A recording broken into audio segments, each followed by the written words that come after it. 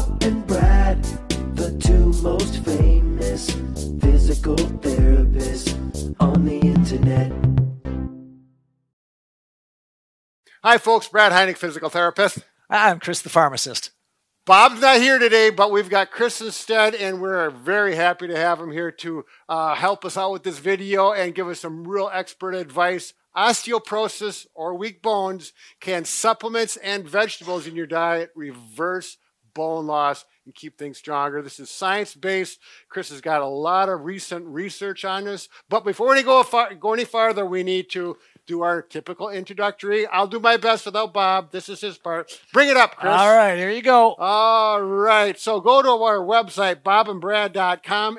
Also go to Facebook, Bob and Brad. And if you go pin it to, it's pinned to the top of the page, Twitter, TikTok, as well as Instagram. We've got it all in digital media, social media. Let's get on with the topic. All right.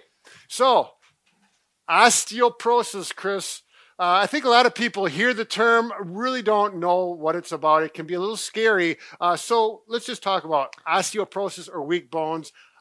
Who has it and what is it? Yeah, well, it's brittle bones, and it's something that's going to affect pretty much most of us. I mean, 80% of women and about 1 in 4 men. So as between the ages of 50 and 70, 50 for women, 70 for men. So why do the women have so much?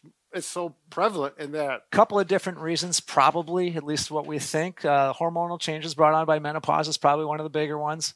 Your genetics may have some driving force in that as well. So that the hormonal, I mean, their hormones are clearly different than men. Yep, for this factor. Yep, there are female hormones, specifically estrogen, and male hormone, specifically testosterone. And each of those hormones seems to be the driving factor in both cases. Okay. So women, roughly around the age of 50, that hormone level drops off, and that's when you start to see the bigger bone loss. So, I mean, up to even 2.5% per year for like 5 to 10 years after menopause. So you can lose up to 25% of your bone mass right after menopause as a woman, and as you know, about 65 to 70 for men. When that testosterone level starts to drop off, you're going to start to see that osteoporosis, osteopenia step in. And the big issue with bone loss or osteoporosis, there's really no symptoms. I mean, it doesn't get you unhealthy. It just creates weak bones so that if you do fall, you will get a fracture in possibly your hip, your wrist, your back, or your spine. Exactly. Once it gets so bad, you can fracture one of your vertebrae simply by leaning forward to tie your shoe. It compresses. When you do that, the bones compress. And now I don't mean to scare people because this can happen. It does happen, but not very often. It's typically from a fall. Say you fall down, land on your bottom side, you get a big impact. You know, you could break your pelvis, possibly your hip. But even your spine, when you get a compression fracture in that vertebra, that's very painful. Oh, yes. And it takes a number of weeks. And I've had people with compression fractures, a couple months. It's not comfortable. It's hard to move around. We want to avoid these compression fractures, these bone fractures, as a result of osteoporosis. A lot of people do not want to deal with, they think, well, geez, I've got to get on medications. Isn't there something else I can take or things I can do? And that's what we're going to answer here. Go ahead, Chris. All right. Well, yeah, kind of the key is prevention. So basically we want to eat well. We want to have some exercise in there. We want that weight-bearing exercise. Now you're talking my language. Yep, you bet. Exercise. And exercise with bone, in regards to bone loss, it's not just any exercise. Like a good example, Chris and I are avid swimmers. I promote swimming to all my patients if they have a pool available and they're interested. But swimming is not going to help bone loss. We need weight-bearing exercises, or a resistance like lifting weights, or even resistance bands, something that puts stress on the bones. A little impact like walking is going to help those bones, the legs, the femurs, the hips, and the back.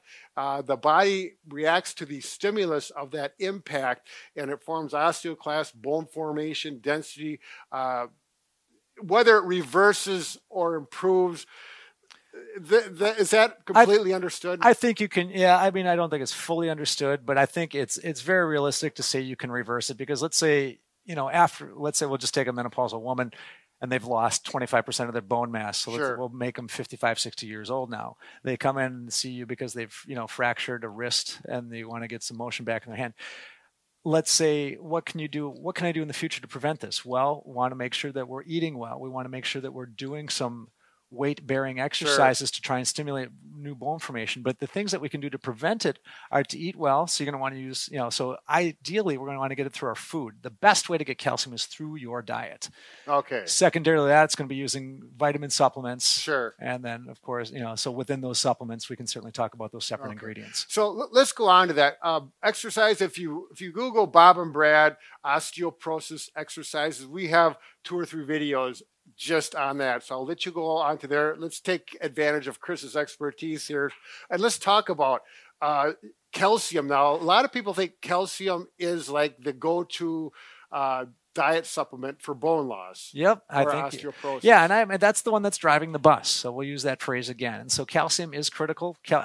So a glass of milk, cup of yogurt. But you can talk about things that aren't necessarily animal-based. So you can look at spinach, Brussels sprouts, So vegetables in general, and specifically the green leafy vegetables. But you can also get it in nuts, so almonds, and it's got a variety of different things that you can extract calcium from. Okay. So if it comes out of the ground, it's a mineral. It's pulling it out of the ground. You're going to eat it. You're going to get calcium. So, and there's a lot of things within those plants that they call phytonutrients, so they're kind of other nutrients that are in these plants. Not like Fido the dog. No, totally different story altogether.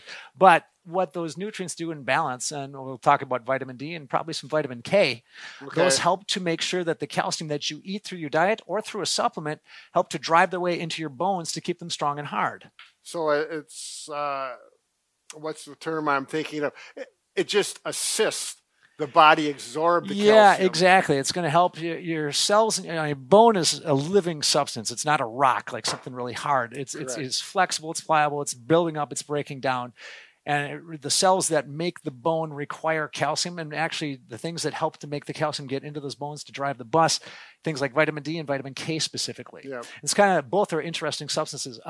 Vitamin D, interestingly enough, just standing outside in the sunshine gives you all the D you need, 10 to 15 minutes a day, provided you don't have skin cancer risks and provided you don't have, any other skin issues that dermatologists would be upset about. But 15 minutes of control of the substance will give you 49 days worth of vitamin D, and it stores up in your fat cells, believe it or not. Oh, so if we eat a lot of green veggies, nuts, is it still a good idea to take vitamin K or vitamin D as a supplement to make sure that C is getting into the bones? Yeah, or D for sure, and K is interesting. Vitamin K, you have to be very careful, and again, we're going to use the phrase check with your doctor. People that are on the blood thinner, specifically warfarin, vitamin K is its antidote. So if you take too much Coumadin or warfarin, which is that special blood thinner, vitamin K is what reverses that process. So vitamin K in plant sources, there's K1 and K2. Your plant sources give you the K1, and your meat and fermented sources like cheeses give you your K2. So they're both kind of, even though they're fat-soluble vitamins, they're both a little bit different. So we have to be super careful.